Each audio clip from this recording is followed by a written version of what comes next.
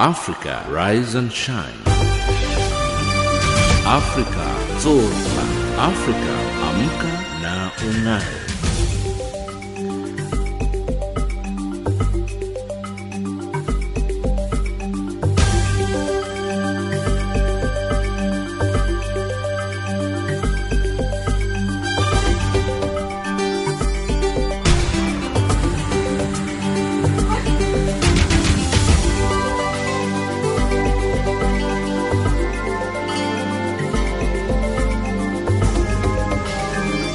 The police.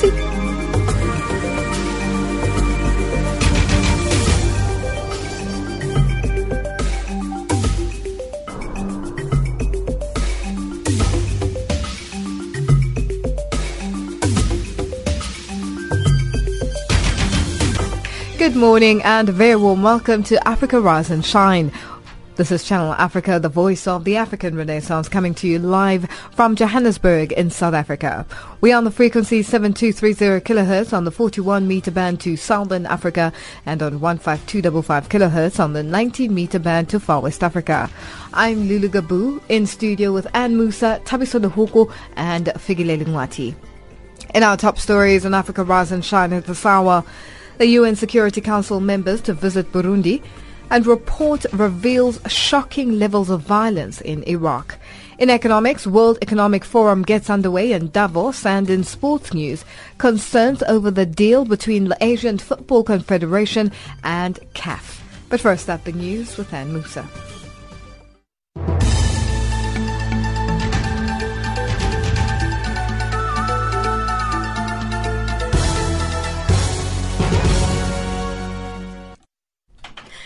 A very good morning to you. I'm Anne Musa. Kenyan President Uhuru Kenyatta says the country's troops will remain in Somalia even after last week's militant attacks in which a number of Kenyan soldiers were killed. Kenya has yet to give casualty figures for its troops, but Al-Shabaab militant group has given a figure of 100. Kenyatta says the attacks have strengthened the East African nation to fight and defeat Al-Shabaab. Our soldiers did not die in vain. We have over the years relieved millions of citizens of the Federal Republic of Somalia from the pitiless oppression of terror. Our efforts, together with those of other AMISOM peacekeepers who have also lost their lives, have enabled normal government operations to return in Somalia. We have all together contributed vitally to global peace and security. United Nations Deputy Secretary General Jan Eliasson has warned that if the crisis in Burundi takes on ethnic dimensions, it will be much harder to control. This days before the UN Security Council visits the country. Council members begin their second visit to the country on Thursday. We see very worrying signs on the ground, and also a certain nervousness in Rwanda that also is of concern. What must not happen in Burundi is that this conflict moves from a political phase to an ethnic phase. When you take that step, then we always pay a price, because then there's a new element entering the conflict which will be much more harder to control. Attacks by Boko Haram militants in the Darfur region of southeast Niger have driven an estimated 100,000 people from their homes in recent weeks. The UN Refugee Agency and its partners say they are struggling to assist them. The displaced include local villagers and people who have been uprooted several times, as well as Nigerian refugees. A $1.3 billion appeal has been launched to support more than 5 million people in need in South Sudan. Conflict in the world's youngest nation has forced more than 2.3 million people to flee their homes. Nearly 4 million people have problems accessing food, and more than 500,000 children under the age of 5 are acutely malnourished. UN humanitarian coordinator in South Sudan, Eugene Owusu, has urged countries to support the appeal. And finally, France has been urged to protect the right to fundamental freedoms as it works to counter terrorism. The appeal comes from 5 UN human rights experts who have shared their concerns with the French government. They say the current state of emergency there and laws related to the surveillance of electronic communications are imposing excessive and disproportionate restrictions on the right to privacy and other freedoms. French President François Hollande declared a state of emergency after 130 people were killed in terrorist attacks in the capital, Paris, in November last year. That's the news. Headlines at 8:30 Central African Time. Africa, rise and shine. Afrika zorka. Afrika amka na ung'are.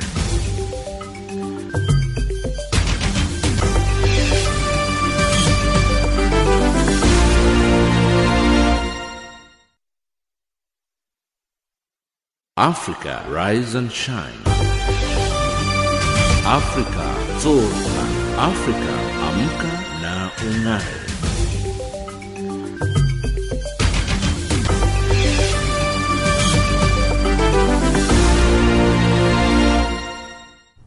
Thank you, Anne. It's 8:06 Central African Time and you're listening to Africa Rise and Shine, coming to you live from Johannesburg in South Africa.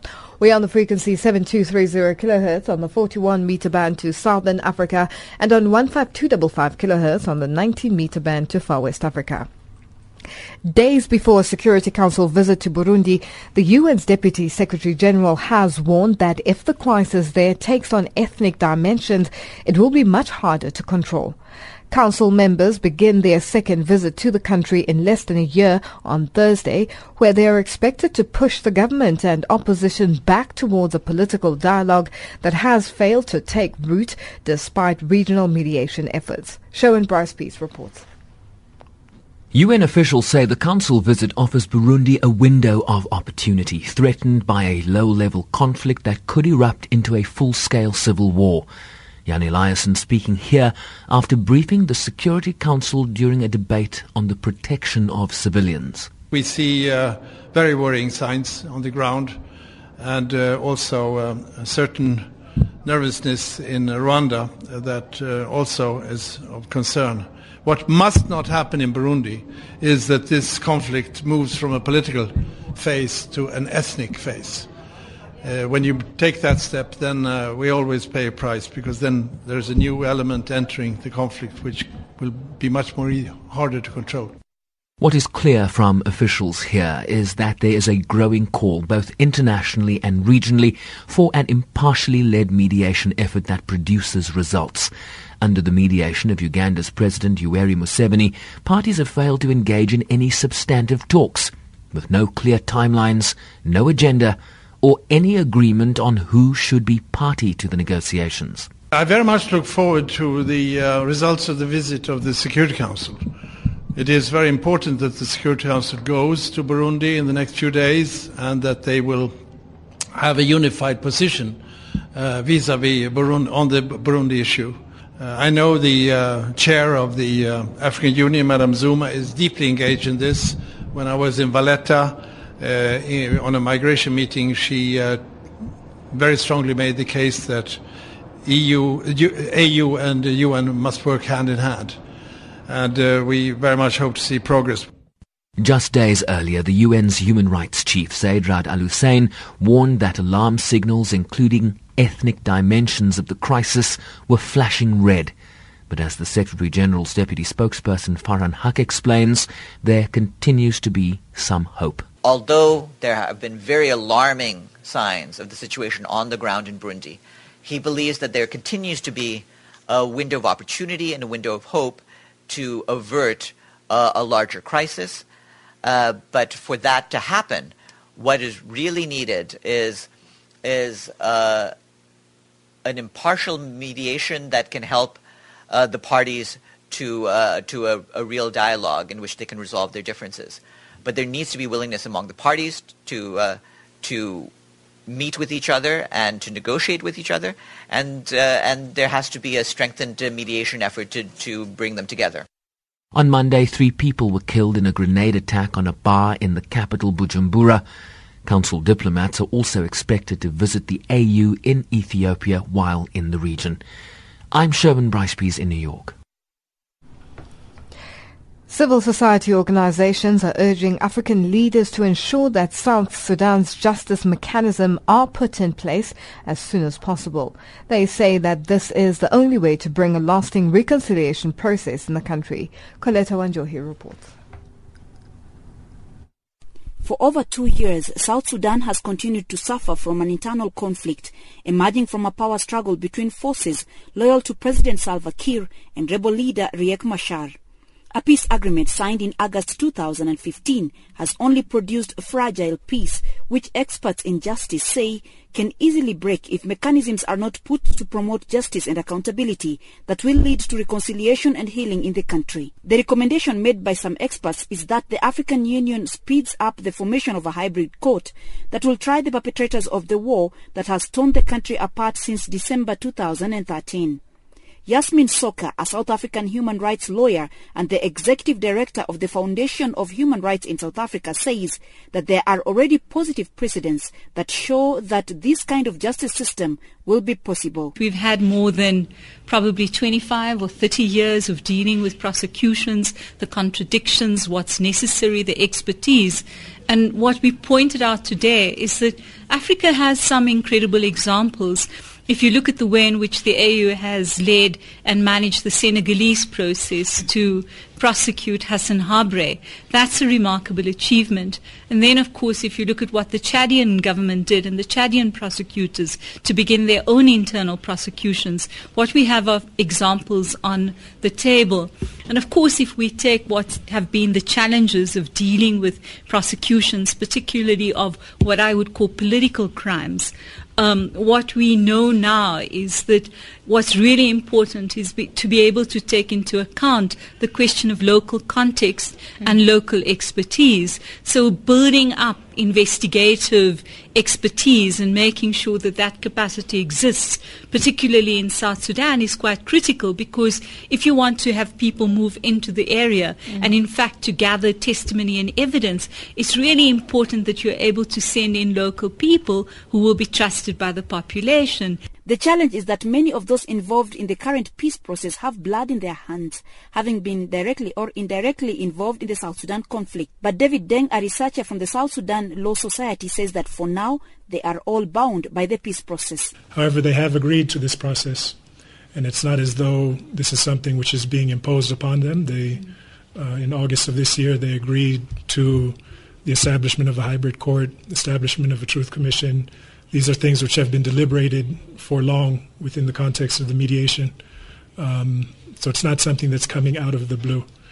And I think the key now is to hold them to their commitments and to think about what are the really concrete next steps that we need to move ahead with this. Yasmin Soka, the South African human rights lawyer, adds that South Sudan will get justice even from those guilty who will hold office for now, if only they will preserve evidence that will, when time comes, be used against them in court. A transitional government of national unity for South Sudan, expected to be formed by South Sudan in 3 months after the August 2015 signing of the peace deal, is yet to see the light of day. Coletta Wanjohi for Channel Africa Radio in Ethiopia's capital, Addis Ababa. To Iraq now, where civilians continue to suffer the brunt of sectarian conflict, with a new UN report showing that close to 19,000 have been killed in the country since January 2014. In the report released by the Office of the High Commissioner for Human Rights in Geneva, the violence suffered by civilians in Iraq remains staggering, and the violence committed by the so-called Islamic State of Iraq and the Levant or ISIL may in some instances amount to war crimes, crimes against humanity, and possibly genocide. Sherwin Bryce-Pease reports. The report covers the period of January 1st, 2014 to October 31st, 2015 and shows that more than 36,000 people were wounded, while a further 3 million were displaced during the same period. Ravina Shamdasani is spokesperson for the High Commissioner's office in Geneva. We have documented that more than 18,000, close to 19,000 civilians have been killed as a result of the armed conflict in Iraq since January 2014. And of these, 4,000 were killed in just last year between May and October. The important thing to note is that this is highly likely to be a very, very strong underestimate. The number of casualties could be considerably higher than this. The report also vividly demonstrates the circumstances that force so many from the region, particularly in Iraq and Syria, who flee to Europe and elsewhere. The horrors that the people of Iraq are facing are tremendous. ISIL is abducting young children and recruiting them, putting them in the front lines of war. And in one case that we've documented, these children have then fled the front lines of war because they were scared. When they got back, they were executed by ISIL for desertion. These are the kinds of horrors that people are facing. Women have been subject to sexual slavery. Severe restrictions are being placed on their movement and the movement of men. Those who attempt to flee are caught and executed and hung out publicly to send a signal to others not to take part in this kind of behavior. Shamdasani says they've discovered a number of mass graves, one that contained 60 bodies, another 80. The kinds of violence that people who are living under ISIL rule are suffering is abominable. We have documented that people are being killed for their perceived allegiance to the Iraqi government. People are being killed for perceived espionage. In one case, an imam was killed for not praying properly. And the kinds of methods of execution that are used they just go from bad to worse. You've got people being bulldozed. You've got people being decapitated and hung in public to set an example for the others that this is what will happen to you if you do not obey. You have people, homosexuals, who've been thrown off the top of buildings. ISIL's attempt to create a Sunni caliphate across parts of Syria and Iraq has left a swath of destruction in its wake. The report's findings are based on information gathered from victims, witnesses, and survivors. I'm Shervin Brycepease in New York. Africa, rise and shine. Africa, Africa, wake up. Afrique, Afrique, réveille-toi. Africa, Africa, wema. Sun rises. Le soleil est levé. Weya wema. Wetin dey happen Africa? Africa, dumelang sanbonani. Africa mulishani mulibwanji. Africa yomi kilon shele. Africa ndinkim kinkunume. Wetin dey happen Africa? It doesn't matter where you come from. Lesotho, Kenya, Zambia, Ghana, Nigeria, Tanzania, Congo, Liberia, Togo, Ethiopia, DRC, South Africa, Swaziland, Morocco, Botswana, Gabon, Zimbabwe, Mauritania, Senegal, Sierra Leone, Liberia. It doesn't matter where you're from. We are one people. Channel Africa. Channel Africa, the voice of the African Renaissance. This is DJ Cleo with G Exploits from Nigeria. Channel Africa, the voice of the African Renaissance. It's 8:17 Central African Time, and you're listening to Africa Rise and Shine. We're coming to you live from Johannesburg in South Africa. The South African government's renewed efforts to restore investor confidence will be tested at the World Economic Forum, which opens at the Swiss Alps resort of Davos today. The annual event brings together global investors, bankers, business executives and political leaders to discuss the state of the world economy. President Jacob Zuma will lead a ministerial delegation to the summit amid concerns about the country's faltering economy. Tsepo Ikaning is in Davos and filed this report. Team South Africa has the mammoth task of selling the country facing a bleak economic outlook. Government has dismissed recession predictions amidst a weak currency, declining manufacturing sector and a severe drought increasing food prices. But it will have to also convince investors that fiscal policy remains sound, especially after President Jacob Zuma appointed 3 finance ministers in a week, leading to the Johannesburg Stock Exchange losing 170 billion rand. Leading economist Dr. Azar Jamin says the South African delegation will have to convince investors that recent developments does not point to lack of political leadership at the top. The only way in which the South African delegation can restore confidence is to try and persuade the members of the World Economic Forum and international investors that there is far more to the economy than merely President Zuma, and that there are a lot of skills both within the ruling party and in the private sector that can take this economy forward, notwithstanding the mistakes that have been made in the past.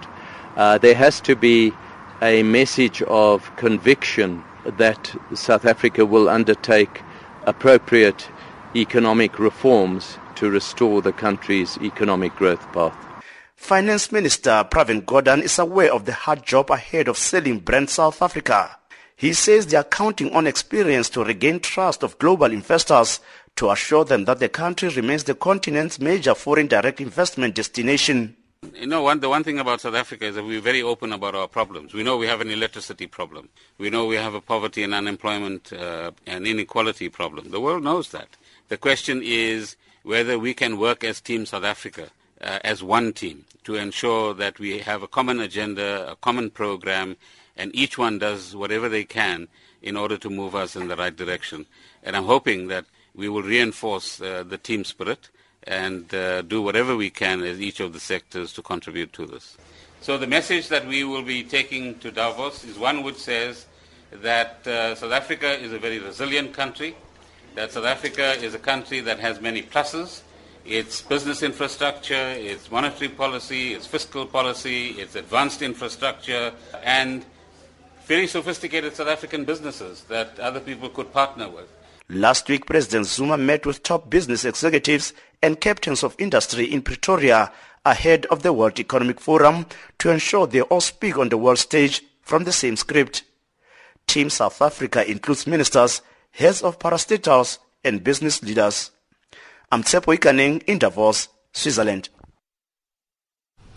The leader of South Africa's main opposition party, the Democratic Alliance, Mmusi Maimane, has challenged racists not to vote for his party. Maimane was speaking at the Apartheid Museum in Johannesburg about the recent racism storm that has captured the country. He outlined a number of steps that the party will be taking to uproot racism, warning members that they face expulsion should they be found to be racist. The DA recently came under fire following its high-ranking member Diane Kohler-Barnard's reinstatement into the party after being expelled for sharing a post on Facebook that praised former apartheid President P.W. Botha. This has opened the party to attacks that it was never going to be hard on racism. The party's Johannesburg mayoral candidate Herman Mashaba also had tongues wagging when he said he did not want to be classified as black but as a South African. For more on this, we earlier spoke to political analyst Dr. Somadoda Figeni. I think it's a courageous and pointed speech with all symbolism of it being in the Apartheid Museum. But at the same time, I do think that DA will have to prove that on the issues of transformation and on the issues of policies, which is what matters most, because sometimes it has defended policies that are seen to be protecting white privilege. That is where DA will have to distinguish itself. So it wouldn't take just one speech by its leader, but it would take a conscious, concerted effort. And beyond that, if any other people in future come out and are seen to be racist, the reaction of DA and how it handles that, even targeting the most senior ones, will be the one that will be taken seriously. The Diane Kohler-Barnard saga, has it impacted the way voters view the DA? It certainly has, because DA was always struggling to unshackle or to remove the yoke of being a party of white privilege. And when you do have senior leaders seemingly endorsing the apartheid regime, era leaders in a nostalgic manner, this coming soon after in their most prominent event where Mmusi Maimane was elected in a federal Congress, when the keynote speaker, a veteran journalist, Alistair Sparks, seem to suggest that the smart leaders of the past were only the white ones without any mention of the black one. So all those cumulatively do have an impact on how DA is perceived. And now that you do have this generalized perception that there are many whites who still harbor those, they are simply keeping them to themselves. That's going to be a problem for DA because its growth path can only be in its penetration of the black constituency now. And at the same time, should DA go so strong on that, it would have to be careful not to alienate its traditional white base. Looking at Maimani's speech yesterday, does the speech stamp his authority on the DA as a party? There's been talk of him being just a leader without power for the party, with people behind the scenes who are pulling strings for him to be the face that pulls in black voters. Yesterday's speech, will it have an impact, or does it have an impact on him as a leader of the DA? It takes more than just one swallow to declare that summer is coming in the rain. So it will take consistent actions to demonstrate that he is in charge. It's not just a team around him advising him when to do what, especially when elections are coming. And it will also take him taking on some, even the old guard, when they seem to endorse things that will present DA in the negative light. Now, Dr. Figeni, we've seen the DA try and diversify their leadership. Are we likely to see voters giving the DA what they're looking for and giving them the power that they're looking for? Certainly, without any doubt, DA will begin to encroach into the traditional black constituencies because you now have quite a strong team of black leaders who can penetrate, who can hold rallies in black townships and so forth. But I don't think people will come and mass in big numbers. It will be DA working on this over time. But as you have more blacks coming into the DA, the question is whether the traditional white voters and the funders will stay with the DA or may decide to retreat. For the DA to get the voters that they're looking for, you've mentioned the fact that they'll be able to hold rallies in locations, black locations, for instance. What else does the DA need to do to ensure that voters do give them their vote, changing the political landscape in the country? It's mainly the policies and coming on board on the issues of transformation, because DA has always been weak when it comes to the transformation message to deal with the legacy of the past. They deal with the current contemporary issues of corruption, service delivery efficiency, and having growth policies. And they seem to have little appetite for anything that makes reference to history. They would have to change that because the opponents like ANC, EFF, will always hammer on that one.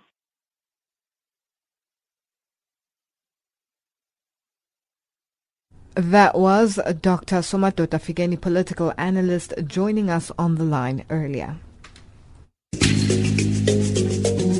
This is Channel Africa, South Africa's official international public radio station on shortwave, internet and satellite.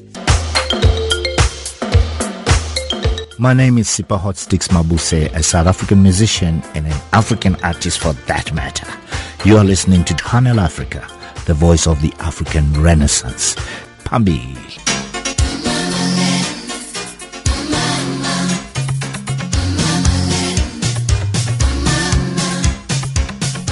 My name is Yvonne Chaka Chaka from South Africa, but Africa is my home. You're listening to Channel Africa, the voice of the African Renaissance.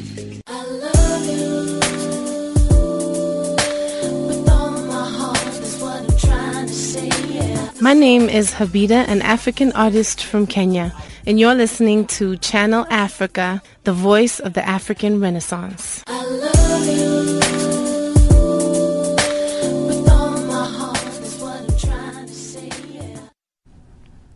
It's 8:30 Central African Time, and our headlines up next with Anne Musa.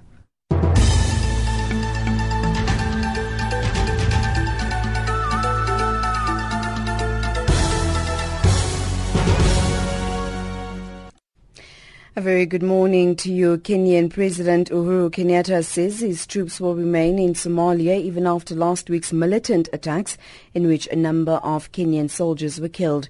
United Nations Deputy Secretary General Jan Allison has warned that if the crisis in Burundi takes on ethnic dimensions, it will be much harder to control.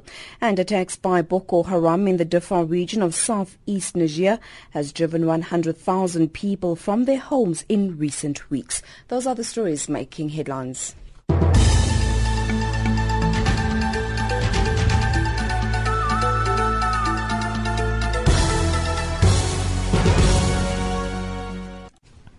Thank you. And the World Economic Forum starts this morning in Davos, Switzerland.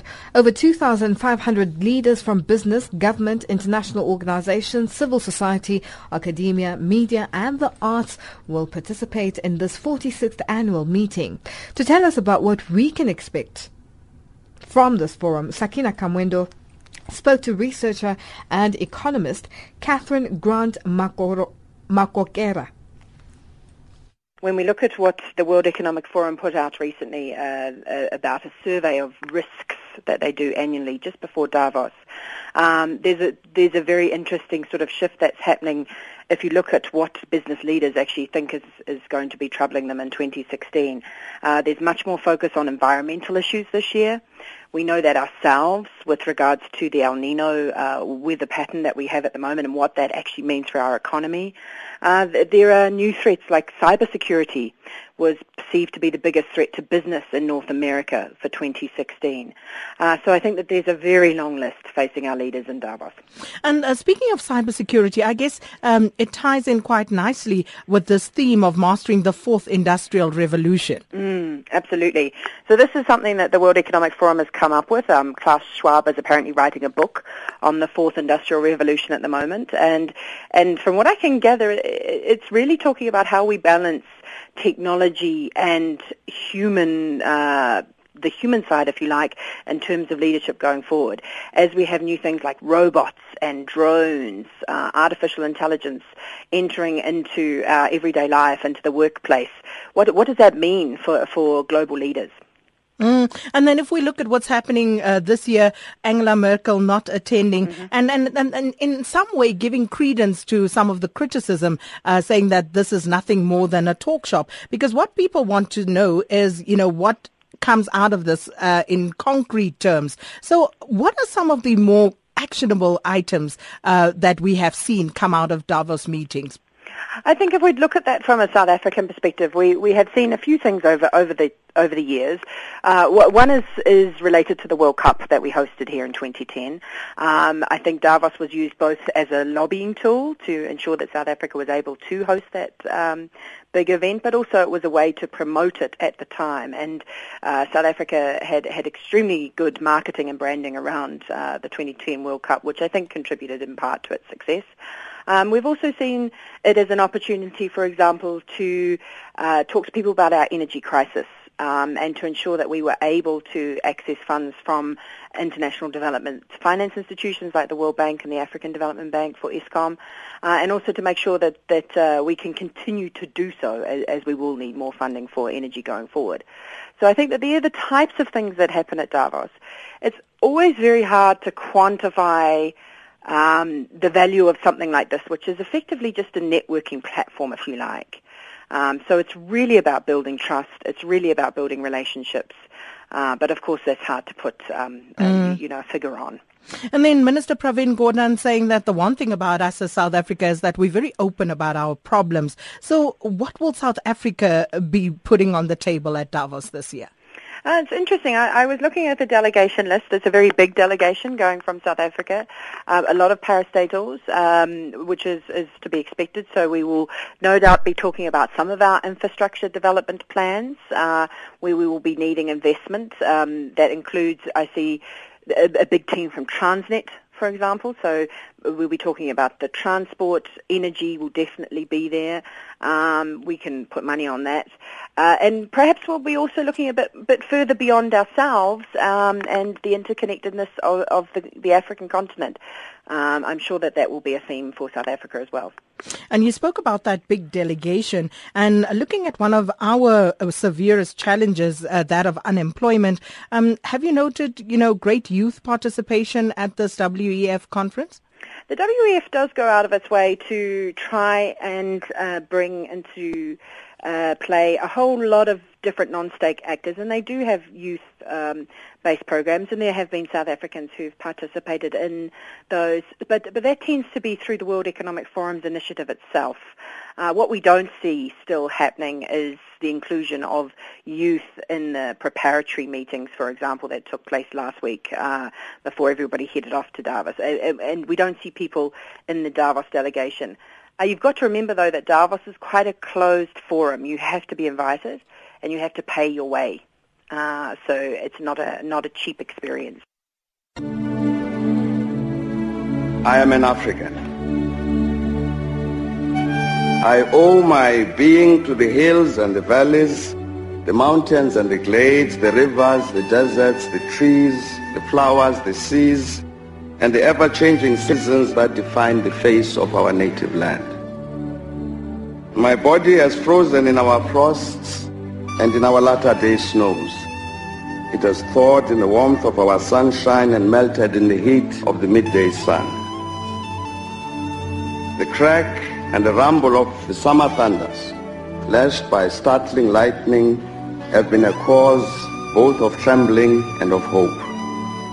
The fragrances of nature have been as pleasant to us as the sight of the wild blooms of the citizens of the veld. The dramatic shapes of the Drakensberg, the soil-colored waters of the Lekwa, Iqili, Notugel, and the sands of the Kalahari have all been panels of the set on the natural stage on which we act out the foolish deeds of the theater of the day. At times, and in fear, I have wondered whether I should concede equal citizenship of our country to the leopard and the lion, the elephant and the springbok, the hyena, the black mamba, and the pestilential mosquito. A human presence among all of these, a feature on the face of our native land just defined, I know that none dare challenge me when I say I am an African. This is Channel Africa, informing the world about Africa. Channel Africa, the voice of the African Renaissance. The Students' Representative Council SRC at Wits University in Johannesburg will engage in joint fundraising efforts together with the university in an attempt to assist over 6,000 indebted students at the institution. The so-called missing middle are the intended beneficiaries, as they are considered too rich to get funding from the National Financial Aid Scheme, yet too poor to afford university fees. Meanwhile, the cases against 3 University of Johannesburg students suspended for taking part in the strike by university workers last year are yet to be resolved. Wisani Makubele has more. The SRC at Wits says while their call for free education still stands, for now they'll be focusing on fundraising for 6,300 indebted students. SRC Secretary General Fasia Hassan says one of the agreements reached with management is that if a person owes 1,000 rand and below, the amount will be rolled over to this year, allowing them to register. If someone is owing just over 1,000 rand to 5,000 rand, between the university and the SRC, we're actually going to be doing some fundraising to get them through the system. For people who owe between 5,000 and 20,000, we're going to be engaging provincial government and other stakeholders around those fundraising elements to get those students through. So essentially, we're going to ensure that 6,309 students are going to be in the system getting an education this year. Wits University spokesperson Shirona Patel has reiterated that students can still register without paying the 9,500 rand upfront registration fee. For all students who cannot afford the registration or upfront fee, we've scrapped the upfront and registration fees. That means they can come to the university, they can sign a form or online, just click a button online, and they will be allowed to register for this year. What it does mean is that their first installment will be due at the end of March 2016. If they still cannot afford to pay the 9,000 Rand at the end of March, then students have to enter into an agreement with the university to repay the money. Meanwhile, the cases against 3 University of Johannesburg students suspended for taking part in the strike by university workers last year are yet to be resolved. A total of 6 students were initially suspended. 3 of them have since had their suspensions lifted after signing forms agreeing never to engage in any disruptive behavior on campus. This is despite the university promising that all suspensions would be unconditionally withdrawn when the strike ends. UJ Vice-Chancellor Aaron Rensberg. The other 3 have not had it uplifted because they are unwilling to sign a commitment statement that says that without taking away their right to protest, that they will uphold the university's rules and that they will abide by the court orders that the university had obtained. They have failed to do so, and therefore their disciplinary hearings are continuing, and we expect to complete those no later than middle of February. However, student leader Lindokuhle Xulu says the university is punishing the trio for their refusal to agree never to engage in protests again. The university has denied these students justice. They've been suspended for 3 months now without a disciplinary hearing taking place. Now, this tells us that the university is not willing to compromise in this matter simply because they want to use these students as an example of what they do to activists. Both VETS and UJ are still busy with registration, with the academic program set to commence on the second week of next month. I'm Wisani Makubele in Johannesburg. Developing countries could experience what a senior economist at the International Monetary Fund, or IMF, has described as a bumpy ride in 2016. The comment follows the publication of an update to the IMF's World Economic Outlook, which was published in October last year. The update projects that global growth this year will be 3.4%, slightly lower than last autumn's forecast. Bruce Edwards compiled this report. We may be in for a bumpy ride this year, especially in the emerging and developing economies. Speaking at a press conference in London, IMF chief economist Maurice Obstfeld laid out what he described as the 3 major forces currently influencing the global economic outlook. China's slower growth and rising financial market risks amid a process of macroeconomic rebalancing away from traditional industry and construction towards services and consumption.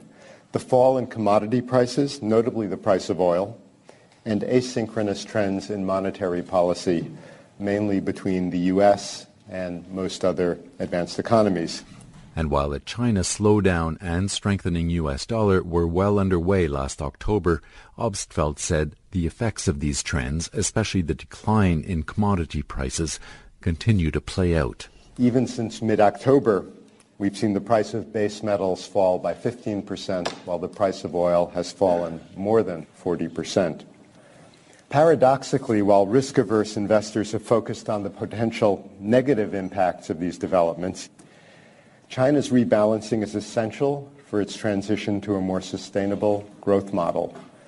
Lower commodity prices benefit consumers, and they lower production costs. And the Fed's well-communicated interest rate increase of December reflects the relatively strong performance of the U.S. economy. But the changes do present big challenges for many countries, Obstfeld said, with emerging and developing economies accounting for 2/3 of the downward revision. What are the specific numbers? We project that global economic growth of 3.1% in 2015 will accelerate to 3.4% in 2016 and 3.6% in 2017. These figures are both 0.2 percentage point below what we projected in October. While still on the rise, growth forecasts for most emerging market and developing countries are the lowest since the 2008 financial crisis. Looming large in the emerging and developing group are countries facing especially severe multiple challenges and strongly negative 2015 growth. for example, Brazil and Russia. Growth prospects in parts of Asia have diminished somewhat as a result of the unexpectedly big spillovers from China. In contrast, India continues to grow at the fastest pace among large emerging economies and, in fact, among all large economies. While the WEO update projects the global economy will continue to grow, albeit more slowly, Obstfeld cautioned that events in one important stressed economy can spill over to others. A downside risk is that China's economy could encounter rough patches where growth slows more than expected, directly affecting trade partners while disturbing foreign exchange and other asset markets worldwide. We've maintained our growth assessments for China in light of the robust developments of its service and new economy sectors. But the picture could change farther down the road. Obstfeld said geopolitical risks had also intensified in recent months, noting refugee outflows from Syria are imposing extreme burdens on neighboring countries and have spilled over into Europe. Rapid absorption of refugees into labor markets will ultimately lift output, but will place upfront demands on national public budgets. As difficult as are the challenges for the receiving countries, we must not lose sight of the source country security concerns that give rise to both internal and external displacements of people. These impose immense costs, first of all, on the refugees themselves.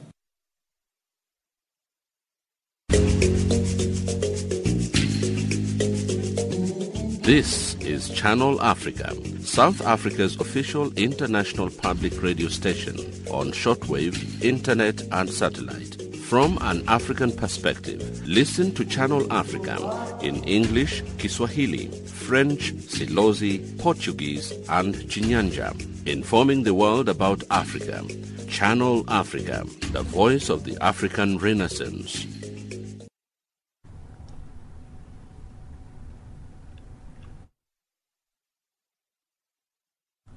It's 8:45 Central African time, and our economics update up next with Thabiso Lehogo.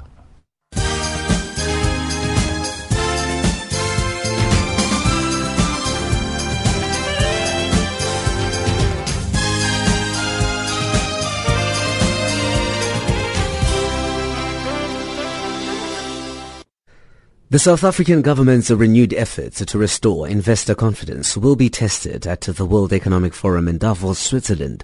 The three-day annual event, opening on Wednesday, brings together global investors, bankers, business executives and political leaders to discuss the world economy. Economist Azza Jameen. The only way in which the South African delegation can restore confidence is to try and persuade the members of the World Economic Forum and international investors that there is far more to the economy than merely President Zuma. There are a lot of skills, both within the ruling party and in the private sector, that can take this economy forward. There has to be a message of conviction that South Africa will undertake appropriate economic reforms to restore the country's economic growth path. Kenya has been ranked among the top promising investment markets in Africa after South Africa and Nigeria. A report titled Agility Emerging Markets Logistics Index 2016 says a faster growing middle class and the demand for mineral resources are important growth drivers in the country. Others are new oil and gas finds, rapid infrastructure development, stronger agricultural demand and increased foreign direct investments. Nigerian President Muhammadu Buhari has submitted a corrected version of the 2016 budget to the National Assembly, following adjustments to the detailed breakdown of the budget that had led to some confusion. Buhari then submitted a new draft, keeping the overall figures unchanged. The draft bill remains the same and there are no changes in any of the estimates. South Africa's Labour Federation, COSATU, says it's not happy that an agreement wasn't reached with the ruling National African Congress. This regarding their concerns about the new tax amendment law and its effects on workers' retirement funds. The ANC and COSATU held a meeting to discuss the issue on Monday. COSATU's spokesperson, Sizwe Pamla. We told them that we will continue with our mobilization. We are going to apply for Section 77 for a strike. We are going to take this to our CEC, and then we'll roll out our campaign. We will wait for them to come back to us, and hopefully they will come out with something more tangible this time around. But if nothing, if they don't repeal this law that we are totally opposed to, it will mean that we will continue to roll out our campaign. BHP Bulletin says it sees no recovery in iron ore or coal prices in the next few years. The top global miner has reinforced the bleak outlook for most commodities in the near term. BHP says it's also committed to protecting its strong balance sheet. The miner is reeling oil prices, which have slumped further than expected. The South African rand is trading at $16.73 US, 11.53 Botswana Pula, 11.14 in Zambia, 0.70 British pound, 0.91 euro. Gold $1093, platinum $823 an ounce, Brent crude oil to $8.27 a barrel. Channel Africa's economic update.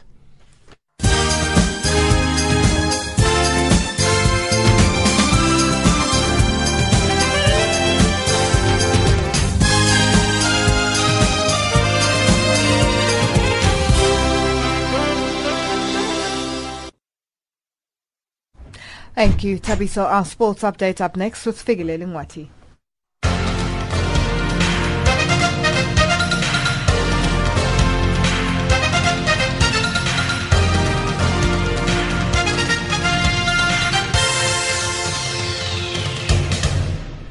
In our sports update this hour, starting off with athletics, reigning champion Eliud Kipchoge will vie with two-time winner Wilson Kipsang for this year's London Marathon men's title.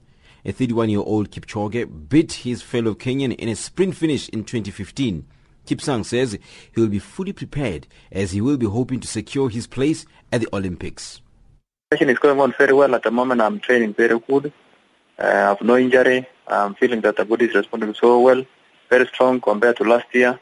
The focus and the plan for London is to run very well, because you find that the selection for the Olympics will be done at the end of London Marathon. London is very important to me, because if I run very well, I know I've got a chance to really represent my country in the Olympics. And with good preparation, you find that everybody has a chance of winning the race. It's only the preparation and the execution on the real day, and maybe the planning and the tactics during the race. With athletics being in the press quite a lot often for the controversies surrounding the sport, Kipsang says he's disappointed with the reports. You know, we as the athletes, we are not really happy when we try to hear issues of maybe other people in the administration of Athletics Kenya or in IWF, where people are somehow corrupt and trying to maybe protect athletes who have been doping at the expense of other clean athletes. So I think it was not really good, because we couldn't expect, we just expected that maybe an athlete who was found to have doped, to be banned, and that is the rules. But we want to make sure that, we really want to make sure that we have that trust, all from IWF, anti-doping, WADA, down to the athletics, to federation, to member federations, to the athletes. Because you find that the people who are going to suffer most are those who are going to compete clean, and they don't get a chance to win fairly.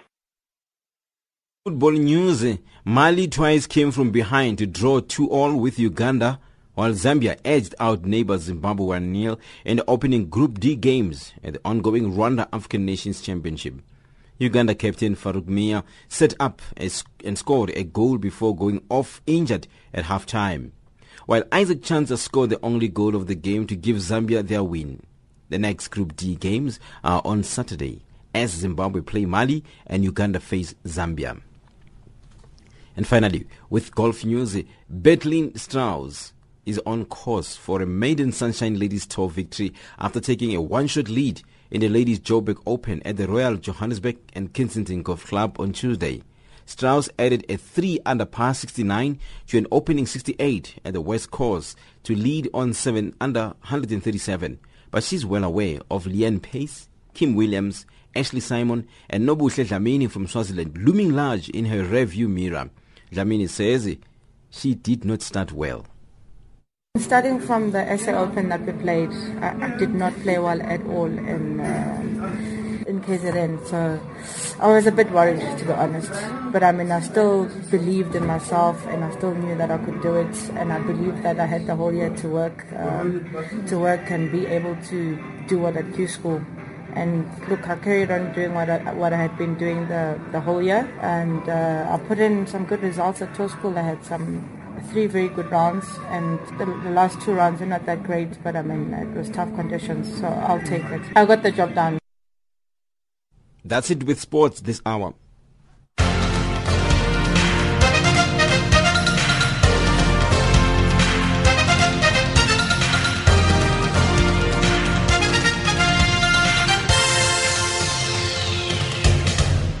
Africa, rise and shine.